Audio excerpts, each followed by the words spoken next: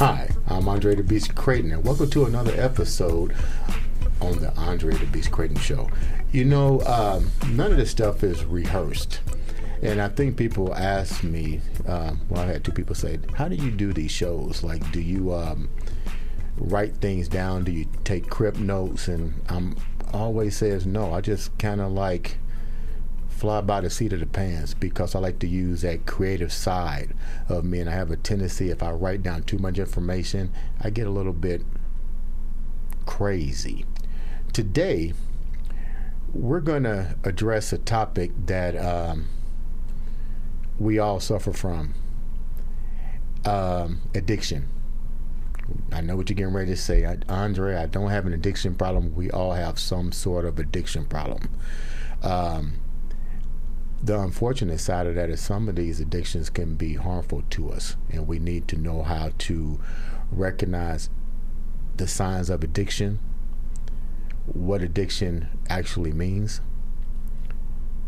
how to seek help, and more importantly, how to keep going once you've been recognized that you have these problems. Today, I have a very good friend, a leader in the community, a role model. You know, I can go on and on about this man's skill sets. He is one of the leaders in the field of addiction. I'd like to welcome, without further ado, Dr. Jones. What's up, big guy? Hey, doing well, doing well. Welcome to the show, Dr. Bailey. Good to be here. You know, we talked briefly yesterday because, like I just said, I didn't want to rehearse nothing because you have a tendency when you rehearse, it doesn't come off authentically, and you really can't be creative with what you're trying to bring your point across. Give us, as a viewer, a little bit of who you are and take us down what you do for a living. Well, I'm a psychiatrist. I'm CEO of my own company, the Indiana Neuropsychiatric Institute. Okay. In terms of my academic background, I did my undergraduate work at Brown University and Lincoln University, Pennsylvania. I received my medical degree from Meharry Medical College in Nashville, Tennessee. I did my internship in emergency medicine at Howard Hospital in Washington, D.C., and I completed my psychiatric residency with the New York Medical College. That's a serious journey. It has been. What made you decide to get into psychiatry? What was it that made you go down that road? That's funny because ever since I was a child, it's laughable now, but literally people would just, I'd be standing at a bus stop. Right. And people would start telling me their life story, to the point where it almost became embarrassing. Okay. I'm like, why are you telling me all this? I'm a little kid. Right. My sister used to tease me, if you remember the old Peanuts cartoon, psychiatric help, 5 cents. Right. My sister used to tease me about that. But all kidding aside, I have always been fascinated by the mind. Okay. And that was really the driving impetus to training in psychiatry. But you got a legacy that goes far beyond the psychiatric realm. You have a family genealogy tree here that's very, very powerful in itself, the Blackburns. Take me down there. Being part of the Blackburn clan has been a tremendous blessing in my life. Most members of the community are familiar with Walter and Alpha Blackburn. My mother and Alpha are full sisters. Okay. And ironically enough, of 8 siblings, Alpha and my mother are the most alike. Meaning? In terms of appearance, achievement, creativity, even their sense of humor is very similar. Okay. We lost my mother in 85, sadly, but Alpha is almost like a second mother to me. Okay. Let's talk about Walter and Walter's impact that he had on you as an individual moving forward? Not so much the family, but clearly Walter has left a legacy here. He had helped restructure the city of Indianapolis during, a lot of people don't realize this. I was talking to Jason about this. During the 80s, Indianapolis had racial tension downtown where businesses were allowed to put signs in the windows, if you're black, be out of town by sundown. Mm-hmm. So when Walter was offered, I guess, the opportunity to help revitalize the city with the Arts Garden, me as an African American made me feel proud because it made me realize that we have a strong leader in the new Indiana, the new development, the new reconstruction. I didn't know Mr. Blackburn. I knew of him and his achievements. Him being your uncle, your bloodline, tell me the impact that he had on you. Simply stated, Walter was a giant of a man. Extraordinary intellect,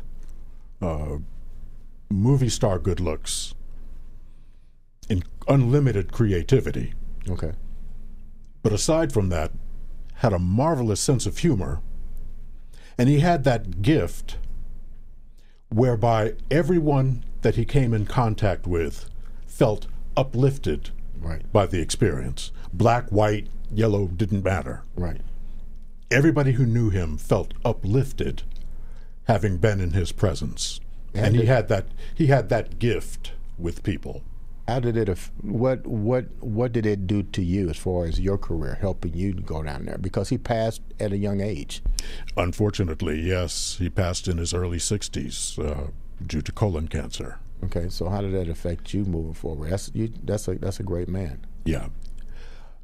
As a child, we all looked up to Walter. I mean, this was just the coolest, baddest, Superfly, that we could possibly imagine. Right. And we'd all look at him and say, yeah, I want to be like that when I grow up. Right. So, I've been very blessed to come from a family of achievers. Okay.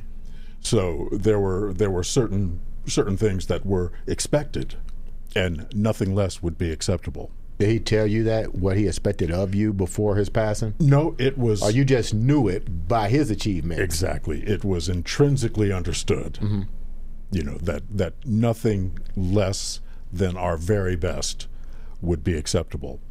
And one of the most memorable things to me, and this is going back more decades than I care to remember, when I graduated medical school, Walter, Alpha, and the family came down to see me graduate. Oh, and nice. Afterwards, the entire family had dinner together. Mm-hmm. And at various points during dinner, and here I am, sitting in the seat of honor, having just graduated, looking up and seeing Walter just smiling at me. Yeah. And I knew that he was proud of me. Yeah. And that is so memorable to me. Okay. And so meaningful to me, that this man whom I admired all of my life, was now proud of my achievement. Of your achievements. You conquered everything that he knew you could go out there and get done. Yeah. Tell me about Alpha a little bit. I know the viewers are kind of wondering what's going on right now. What I'm trying to do is paint a family tree, because it starts with the family tree. Mm-hmm. And out of this family tree, the blossoms begin to flourish. And then once we get done talking about the family tree and the origin that you come from, then we're going to get into exactly how the things that you've learned from being a doctor has impacted the masses. This is the Blackburn family. Tell me about Alpha. Believe me, I can do that show on my own. That's a remarkable woman, fashion diva. Definitely when I remember training her, I said, Alpha, what is that outfit you got on? I believe she designed her own workout attire. That wouldn't surprise me at all. So tell me about Alpha. Alpha, simply stated, is a force of nature. A force to be reckoned with. I mean, she's astonishing. I don't know how commonly known this is, but she had a talk show Okay.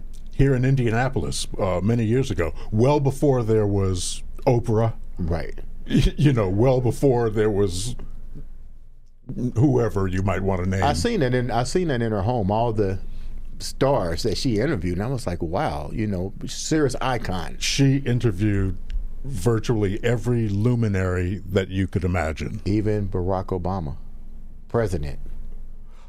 No, Barack Obama came after her show. After her show? But my family at large, my extended family, does have a relationship with Barack Obama. We're going to talk about that. That's okay. But keep going.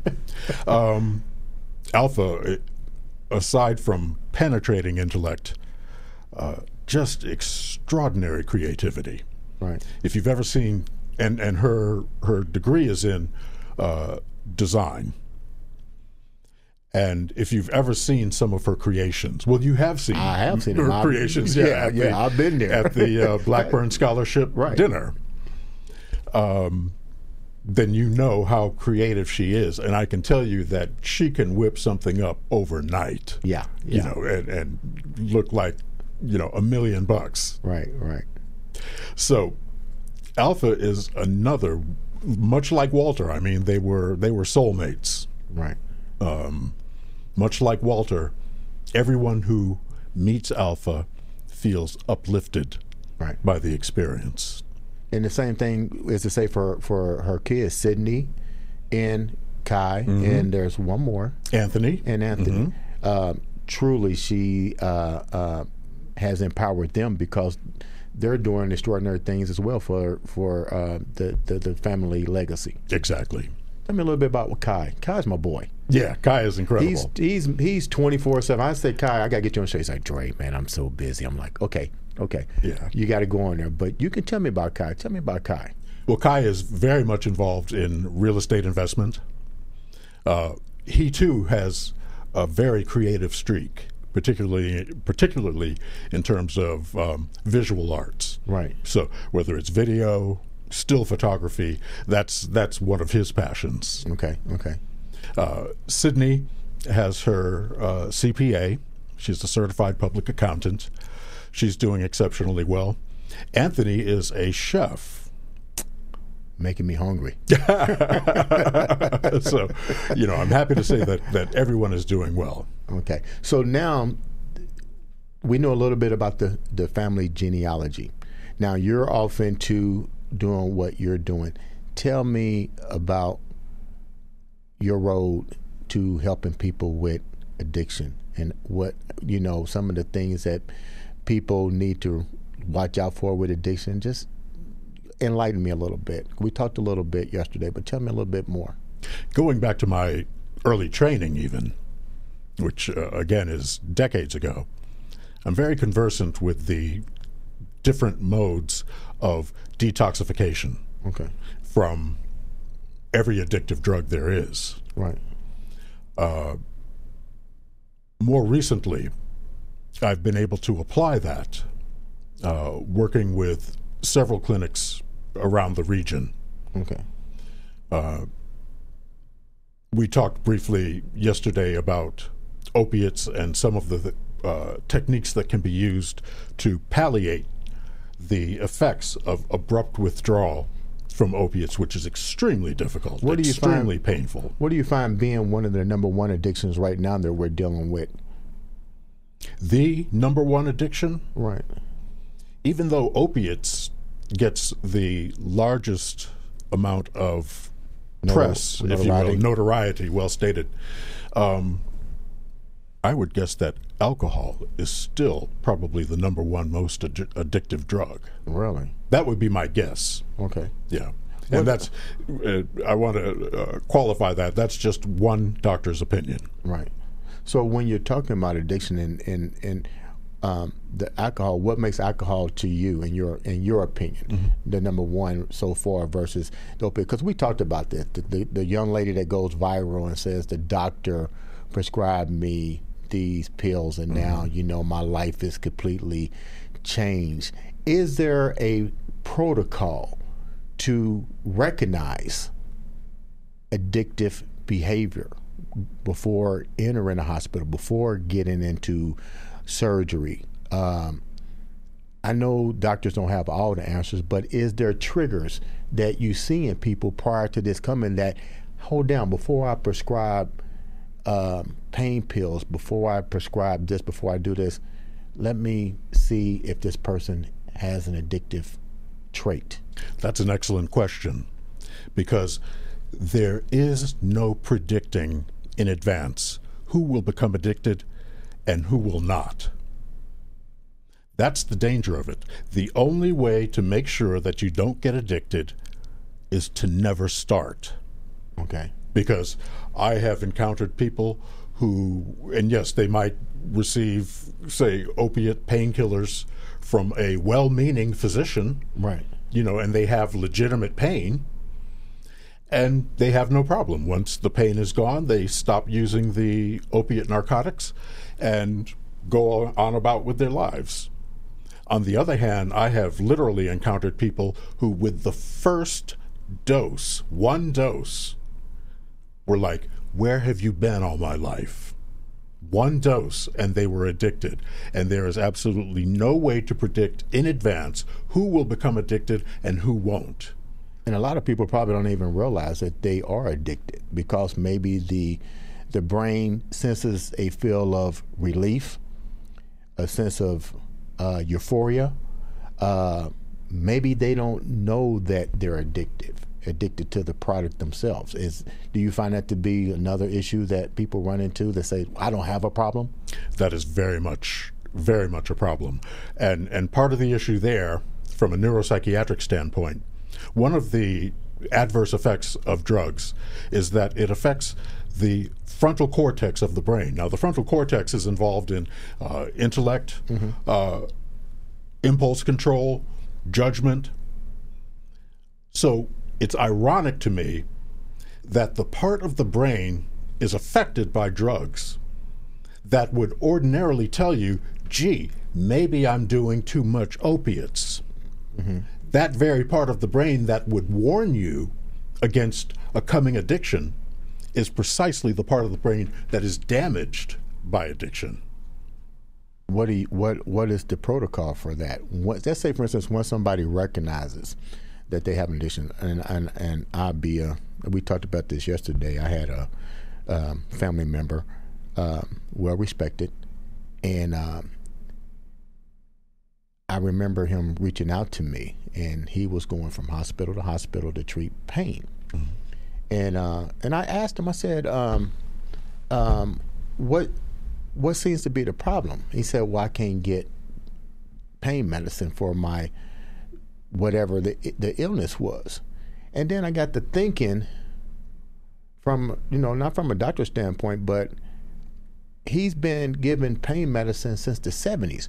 So addiction has been around since the way before Vietnam, way before World War II.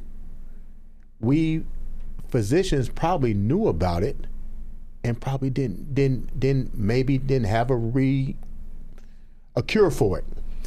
Addiction has literally been around since the dawn of man. Right. We talked a little bit about that. Quite literally. But our concepts of addiction have changed over the years. Depending on the addiction? Not depending on the addiction, the concept of addiction in general. Okay. There was a time where cigarettes, nicotine, was not considered to be addictive. Until it became a problem. Well, it has always been a problem. But it was actually, cigarettes were at one time, this is hard to believe, and many, many decades ago, well before my time or your time, but cigarettes were actually prescribed by physicians to help someone to alleviate their anxiety, for example. There were ads, magazine ads, showing doctors in white coats recommending a specific brand of cigarettes. So our concepts regarding addiction have changed over the years. We've learned much more about what addiction is, much more about what addiction does to the brain. And I'm very happy to say that the most progressive among us recognize that addiction is first and foremost a medical condition. It is not a weakness in character. It is not a flaw in one's personality. It is a medical condition that can affect anyone at any time during their lives. I can hear it by the tone of your voice, and even when we talked yesterday, the passion is definitely there. Yeah. This seems to be an issue that, let me rephrase this, has it been addressed, and has it been addressed correctly in your viewpoint? At this point in time, I believe it is being addressed, and addressed correctly, as long as we apply the medical model of addiction. Again, if someone is addicted, or someone that you love, okay, that person is not weak. That person is not flawed in character. That person is suffering from a medical condition that is eminently treatable. What do you mean when you say eminently treatable? Eminently treatable.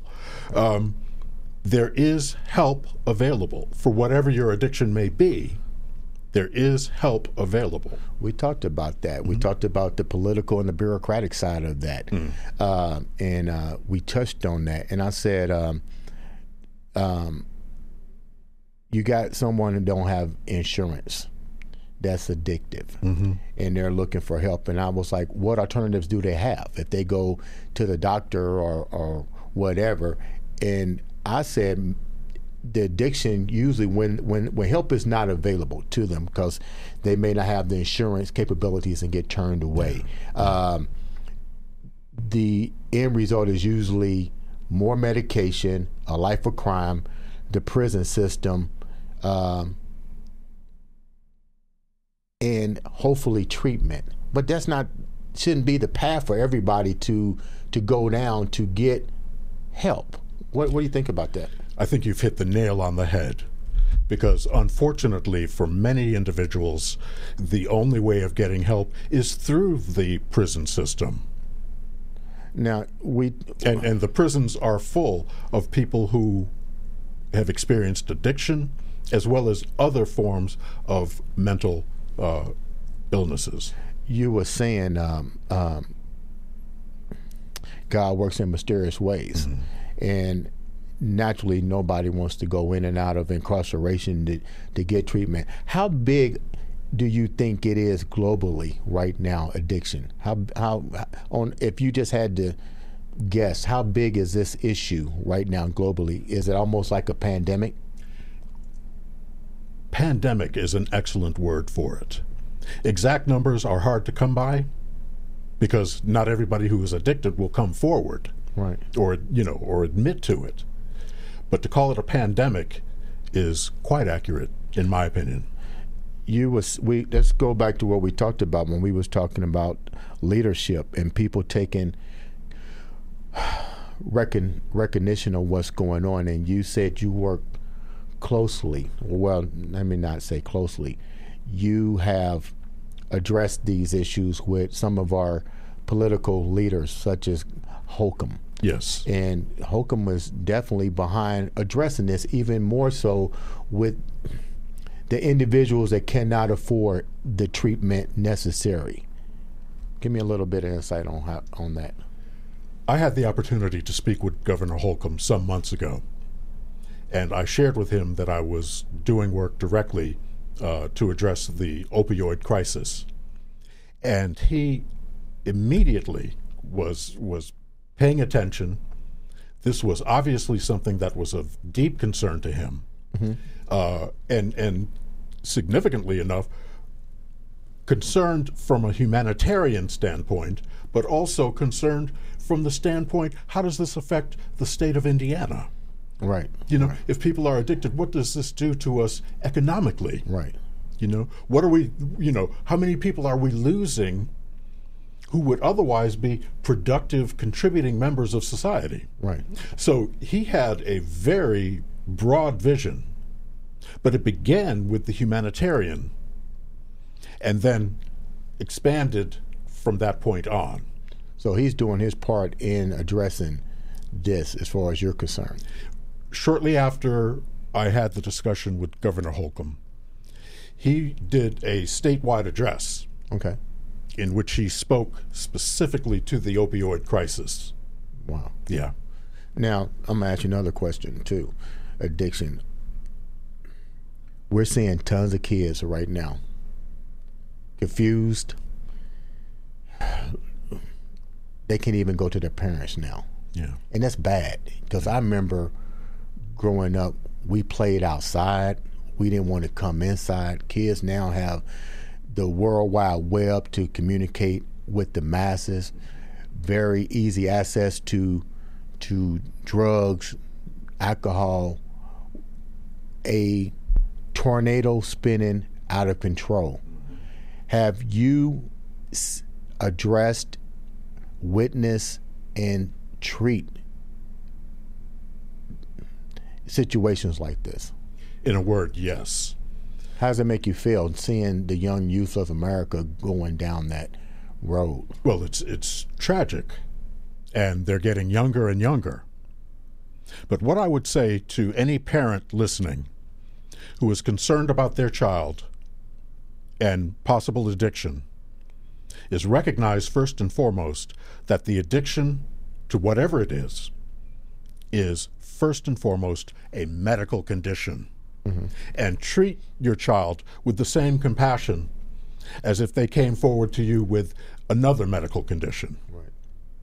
You know, whether it be COVID or depression or whatever it might be, whatever medical condition it might be, recognize that that addiction is a medical condition and can respond to medical intervention. We talked about this. And I've often, in my own state of mind, sometimes my mind wanders 24/7, but I'm always thinking. We talked about genetic reprogramming. You said not in our generation, because I said I believe that we should have the ability to genetically hardwire that addictive behavior. What do you think about that? Addiction literally changes the genetic code. But medical science has not progressed to a point where we can actually alter the genetics. Mm-hmm. That's probably the best I could address it. Now, this will not happen in my lifetime. Right. Someday it may happen. We may actually be able to manipulate actual DNA. Right, the genome. Okay. I think the key is, in terms of genetics, the prevailing theory is that one will have the genetic predisposition to addiction, and then through environment they are exposed to these toxins, and that, the combination of genetic predisposition and environment, is what creates the addiction. You know, it's funny because there's all kind of addictions, and I have an addiction. It's kind of crazy. I like to do what? I like to work out every day. Mm-hmm. I have an addiction. Is there bad parts to go with that? Yeah, I can get injured. Mm-hmm. I can suffer from atrophy. There's all kind of things. So addiction on any level can be harmful and dangerous. With that said, you opened up some type of treatment facility to address these things. Am I correct? More specifically, I've served as medical director for several addiction facilities. Okay. And what exactly does those treatments do for individuals? Well, the first thing to do is to make sure that they detox safely. That is job number one. Okay. Because while detox from opiates, for example, will not necessarily kill you, it is intensely painful if it is not managed appropriately. I mean, intensely painful, and that is the biggest obstacle to people getting help for opiates. So, like, what's the difference between that one and going into detoxing for alcoholism? Because you can die from alcohol poisoning. You can die from alcohol poisoning, definitely, in the same way that one can overdose from opiates. Right. But alcohol Abrupt withdrawal from alcohol constitutes a medical emergency. Abrupt withdrawal from alcohol can and will kill you, and I'm talking about convulsions, seizures, death. Okay. I don't know how to put it any more succinctly than that, other than to say I've seen it. You've always had that beast state of mind. It's in your voice. It's in your actions. It's in what you do for the community. It's what you try to do outside the community. But you're still human. Yes. You're still human. And you shared that with me, and it touched me because I've been knowing you. We've been good friends for years. Years. And to know that even you had a weakness that tore you apart, because naturally we're in the public's eye all the time. We're role models to these people. Mm-hmm. You get close to these patients, mm-hmm. but there was a moment where you literally said, "Boom! I had to walk," because it got to you. Correct? After being engaged for an extended period of time, I had to take a little time off. The burnout. The burnout, that's what I mean. Yeah. The burnout was just extraordinary. What do you mean, like extraordinary? If you can imagine trying to hold back a tidal wave with a teaspoon. A tidal wave is rolling in. Right. More patients than you could possibly see. And you're trying to help. You're trying to hold back this tidal wave with a teaspoon. Tossing. Did anybody come to your help? Did you reach out, or did you just say that was one of the other reasons that the burnout was there, because your voice, even though it was heard on a scale, the scale wasn't amplified big enough?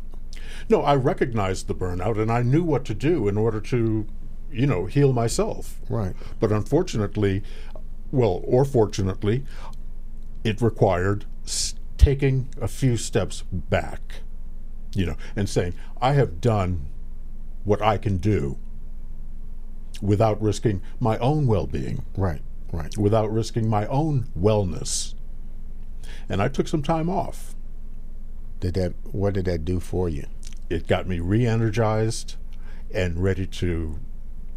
That whole beast frame of mind recharged itself. There you go, beast. I like that. Mm-hmm. So when it recharged itself, you actually went down a different revenue path, working with the Department of Corrections. Yes, and interestingly enough, not entirely different. I have done extensive work within the Department of Corrections, working with incarcerated individuals on their various mental health and addiction needs. So I have, and in some ways you could almost call that my first love. Right. So I have returned to that, and I'm excited about it. Why is that your first? You said that's your first because those people were at their end of their rope, and prison might have been the end of the journey for them, and you said, okay, I'm gonna bring my talents here because I know they can be productive citizens, and I know what the problem is. I want to be able to address it. This incarceration isn't the end beat all. Andre, it goes back to something you were saying just a little while ago. For many people who do not have the resources, unfortunately, they end up incarcerated. And that goes not only for addiction, but for people with schizophrenia, bipolar disorder, virtually any psychiatric condition that you can name. And without the resources, many of them end up incarcerated. So somebody's got to go into that environment. Somebody's got to provide them with the help in order to get their psychiatric condition, their addiction under control. Is the state government, local officials working strongly with your ideas or working with the prison system? Because a lot of people are like, well, they're in prison, they're criminals, they shouldn't do this. But statistics have shown that the majority of people that are incarcerated, male and female, even kids in juvenile detention, are in there primarily for some type of addiction problem. I wouldn't say the majority, but certainly addictions has a lot to do with it. Or the addiction got them to where they was at? Addictions is certainly a major contributing factor. In terms of the state's response to it, I would describe it as progressive. Okay. Yeah. Not perfect. But progressive. No system is perfect. Right. But progressive. The state actually spends an extraordinary amount of money to ensure the wellness psychiatrically and somatically to the incarcerated population. Have you found that a lot of the next generation moving forward, do you find a lot more people now are working towards degrees and recognizing mental illness and addiction behavior now? The students that are going to college now, you find an increase in enrollment and people wanting to get into your field? In terms of psychiatry, my daughter's going to. That's what her degree is in now. Psychiatry. Unfortunately, there is a shortage of psychiatrists across the entire nation. And why do you think that is? Because of the to avoid the burnout? No, because any medical specialty can result in burnout. Certainly economics has something to do with it. There are other medical specialties that are more lucrative.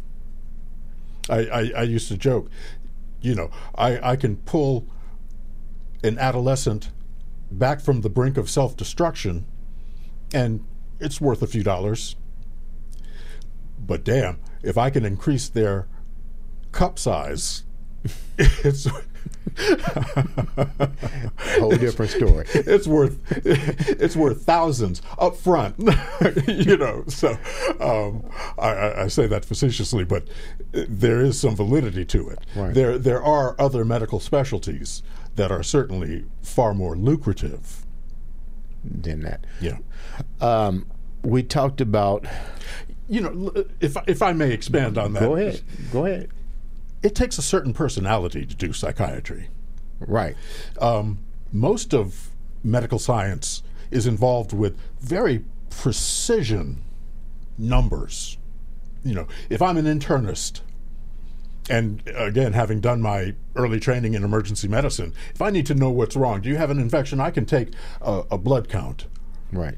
Check your white blood cells, and yes, you have an infection. No, you don't have an infection. Yes, you have inflammation. No, you don't have inflammation. And it's right there in black and white. Very concrete, very reassuring. Right. To do psychiatry requires the ability to accept a certain degree of ambiguity, because there is no blood test. There is no scan.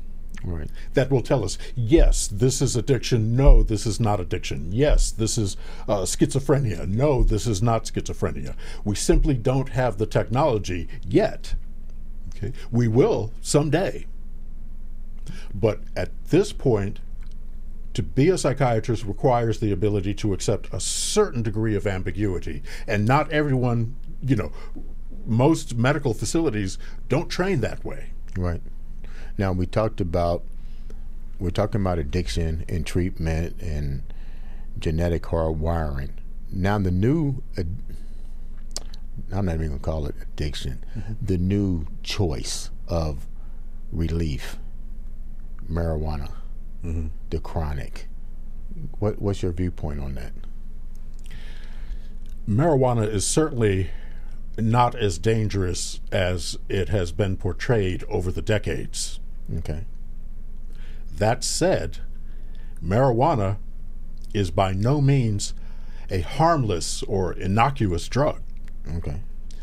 Marijuana is directly associated with depression, anxiety, psychosis, mood swings, and a very recent study has established that marijuana is, in fact, a gateway drug leading to harder drugs.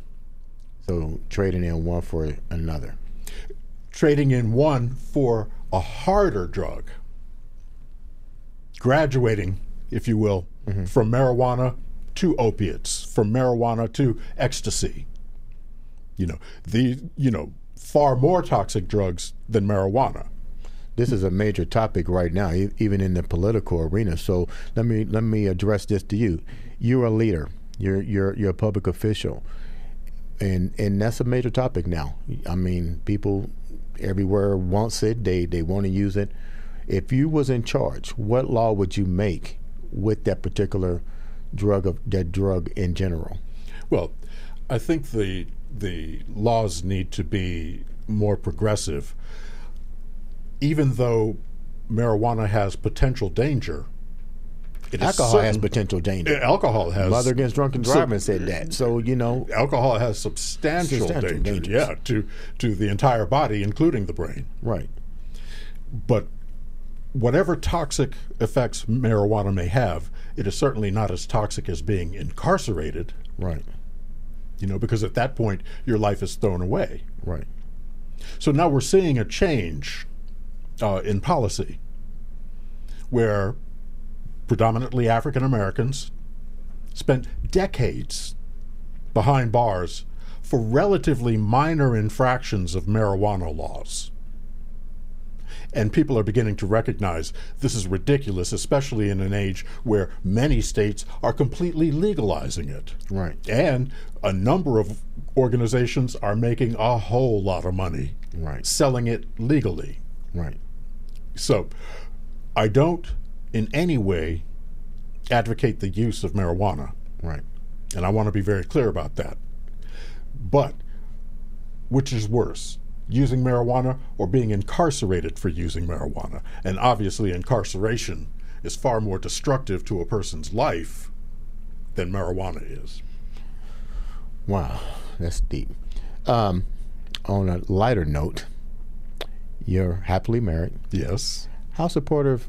How has your wife changed you in your involvement?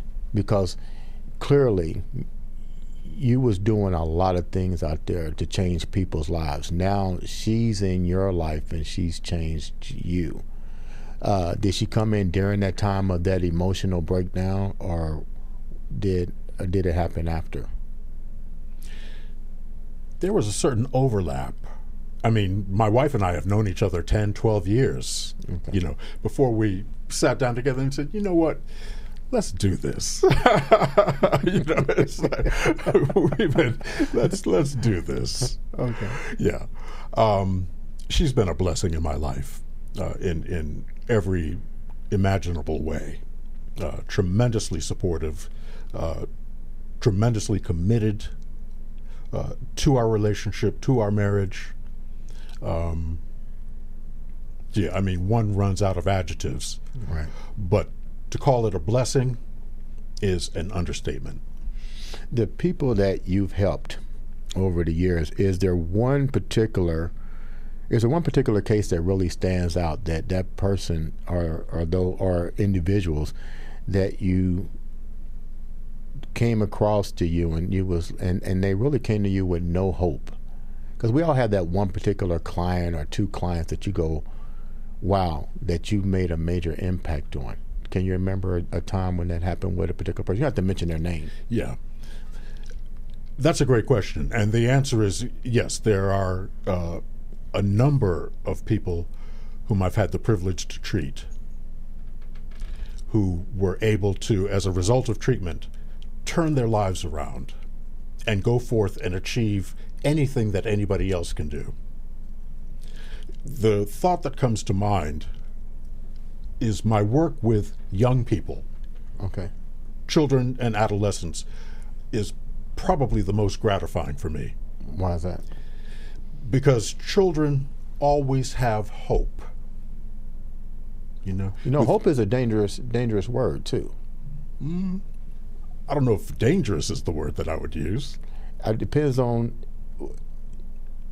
how you approach that word, hope, or your actions towards hope. But go ahead.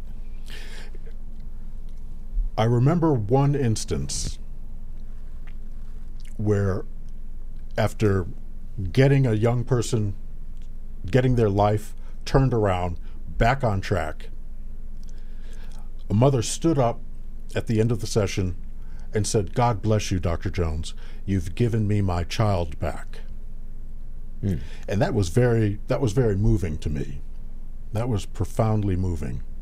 And I've been blessed to say that there have been many with similar results. Mm-hmm. You have definitely impacted. And I can tell how you impact people, because every year, this is the first year that Alpha did not have the all-white party. COVID-19. Ain't that crazy? Yeah, COVID-19. I was looking to see all of us decked out. I know. It's the scholarship fund did not take place this summer. The all-white party did not take place. All the things that I look forward to the most, COVID just came in and said, nah, How has your life changed with all that? I mean, because these are things that we look forward to every year. Now life is making us reevaluate, rethink, rebrand. It's just crazy. It's almost like we have ran off of DOS software. Now our whole body has to be reprogrammed now. How has that changed you? What have you noticed that you had to do differently during all this? To paraphrase someone, I think it was Darwin, survival does not necessarily go to the strongest. Survival does not necessarily go to the fittest. Survival goes to those who can adapt. And that's the key. Except that this is reality. COVID-19 is real. I have lost personal friends that I've known for decades who were gone in days, literally days, from diagnosis to death, 3-4 days. Again, friends that I've known for decades. So it is real. Make no mistake.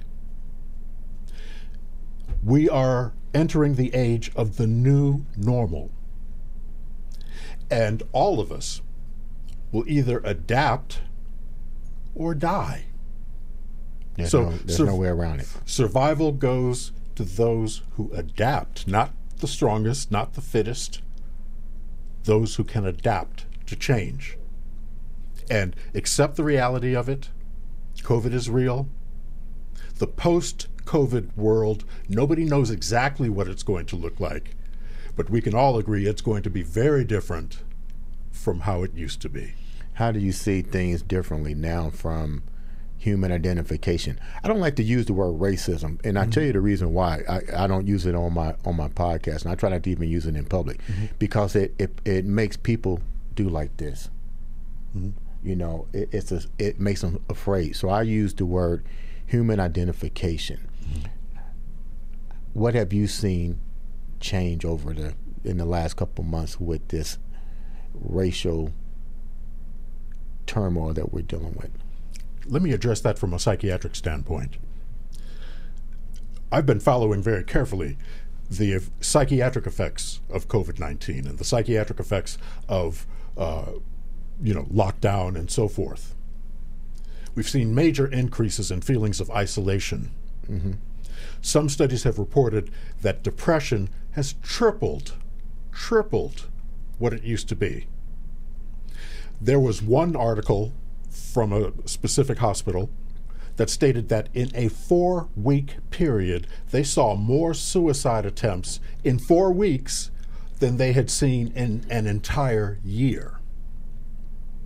So these are some of the psychiatric effects that COVID has had, and the lockdowns, so forth. So astronomical rates of anxiety, depression, suicidal ideation through the roof. And to compound it, people are scared to go out and get help because of COVID. Because they might think that something else is going to happen? Well, they're afraid to go out because COVID is out there. So they sit at home and suffer, sadly.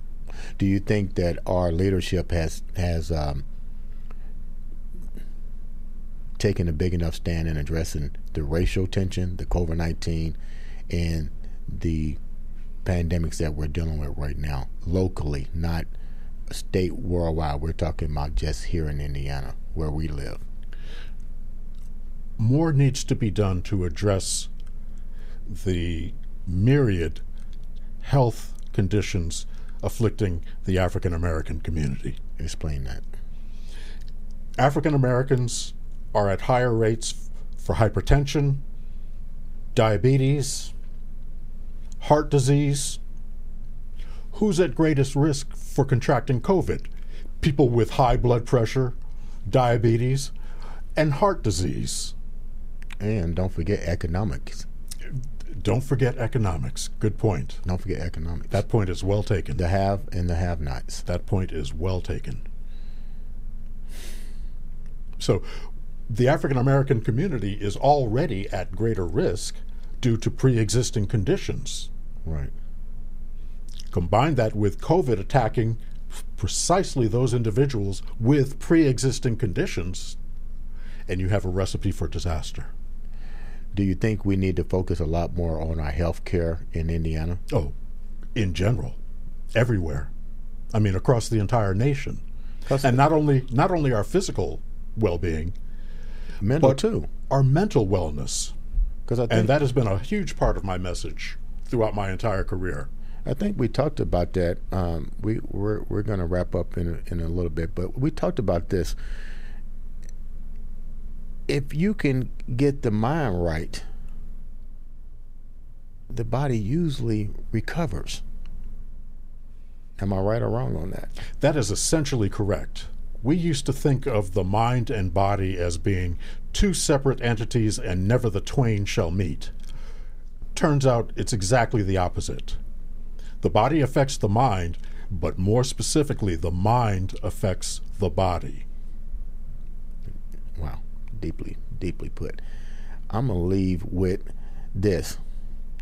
If you can do 3 things that can make a difference in somebody's life right now, share 3 things that you would with the viewers that can help them change their lives. This may get me into trouble, but I'm going to say it because I believe it to be true in my heart. Okay. The issue of attention deficit with hyperactivity disorder within the African American community must be addressed. Explain that real briefly. Some years ago, I had the opportunity to see a prominent researcher from Harvard, who was the leading researcher in the nation on attention deficit with hyperactivity disorder. And I asked him, specifically, what percentage of the incarcerated population suffers from ADHD? And without hesitation, he said, at least 50%. That's a high number. 50% is huge. Huge number. Huge. The statistics are unequivocal. If a child is suffering from ADHD and does not get help, definitive help, by age 15, they are at triple the risk of drug abuse, unwanted pregnancy, and illicit activities. How do you recognize if your child, I don't know if you can answer that, but how can the viewers know if their child or someone that they love is suffering from this? The schools are generally very good in recognizing it because the teachers are the ones who see it first. But what if the teachers in general would rather shadow the situation? What do you mean shadow? I don't want to get involved in it. In my experience, the teachers, when they recognize the ADHD, because it's usually disruptive behavior. Part of the problem is disruptive behavior, impulsive behavior. Teachers recognize this and say, get this child tested and get some definitive treatment. Is there treatment available for the child? Yes. Okay. Yes. Treatments that are well established, that are safe, and extraordinarily effective. What's the second thing you can share with the viewers? That was it. That was 1, 2, and 3. That was 1, 2, and 3. That is, if we was on the phone, we'll still be going at it. But okay, I'll give you 2. I'll give you the second one. I'll give you the second one. And this is going back some years ago. I was addressing the NAACP in Fort Wayne. Okay. And using the resources of a large pharmaceutical company, had them do a search of all of the scientific literature that was specifically devoted to African Americans. Okay. And out of thousands of articles, this is a huge pharmaceutical company, has access to all of the resources you could possibly imagine. And they couldn't come up with a handful of studies that actually address the needs of the African American community. I'm speaking psychiatrically now. The amazing thing is, with as much as we go through as African Americans in this society, the rate of depression is no higher than the average population. The rate of anxiety is no higher than the average population. But because we either are unable to get help or fail to avail ourselves of help when it's there, we are suffering disproportionately. So if you think something's wrong with one as an individual, your child, any loved one, get evaluated, get help. It's there. Do you find that African Americans, let me rephrase this so I don't sound one-dimensional, people in general, Mm-hmm.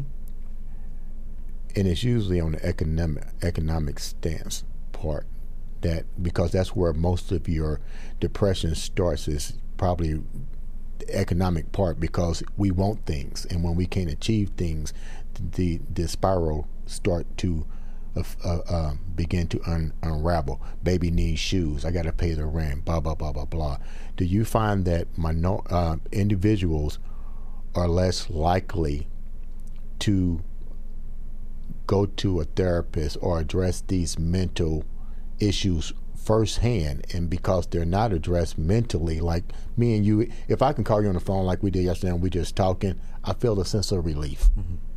Do you find that most people need to start there first, to have somebody to open up to and share these things? I would agree. In other words, a lot of people keep the genie in the bottle and start to treat themselves to try to handle that genie in the bottle. Well, unfortunately, treating themselves often results in self-medication. Using alcohol, using opiates, using marijuana, ecstasy, whatever's out there.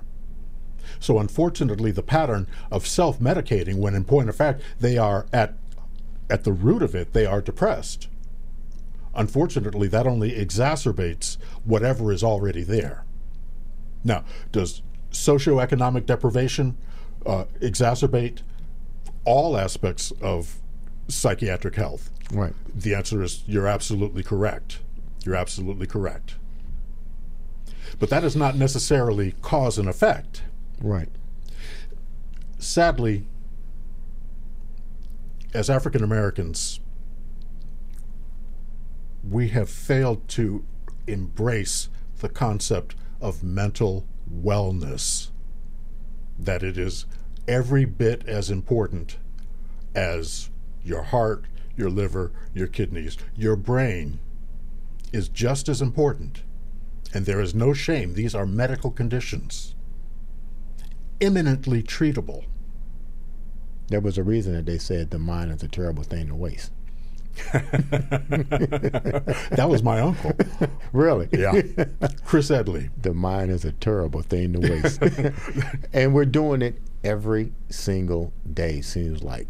So with that said, Dr. B, how can people reach you? How can they reach you? I'll be candid. I am no longer available for individual consultation. Okay. Yeah. But you can recommend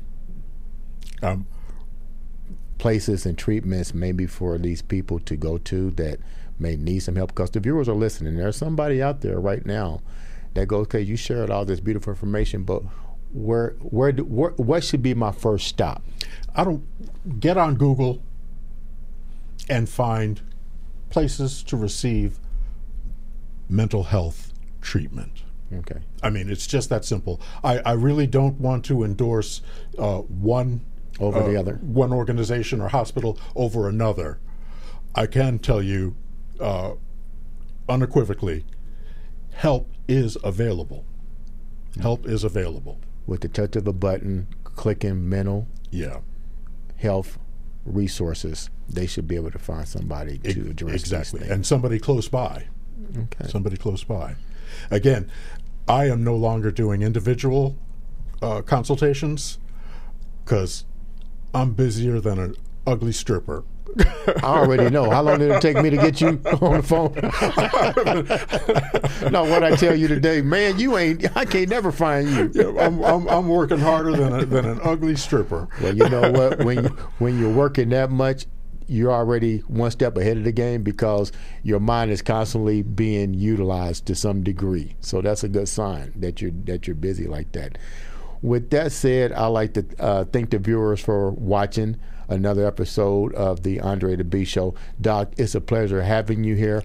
Hopefully, the events that Alpha and your family legacy has will resurface, or maybe we have to find a new way to adapt to get back together again and hanging out. But it's always a pleasure having you and speaking with you. Come back again on the show. With that said, this is Andre the Beast Creighton. Tune in for another show of Andre the Beast Show. Thanks.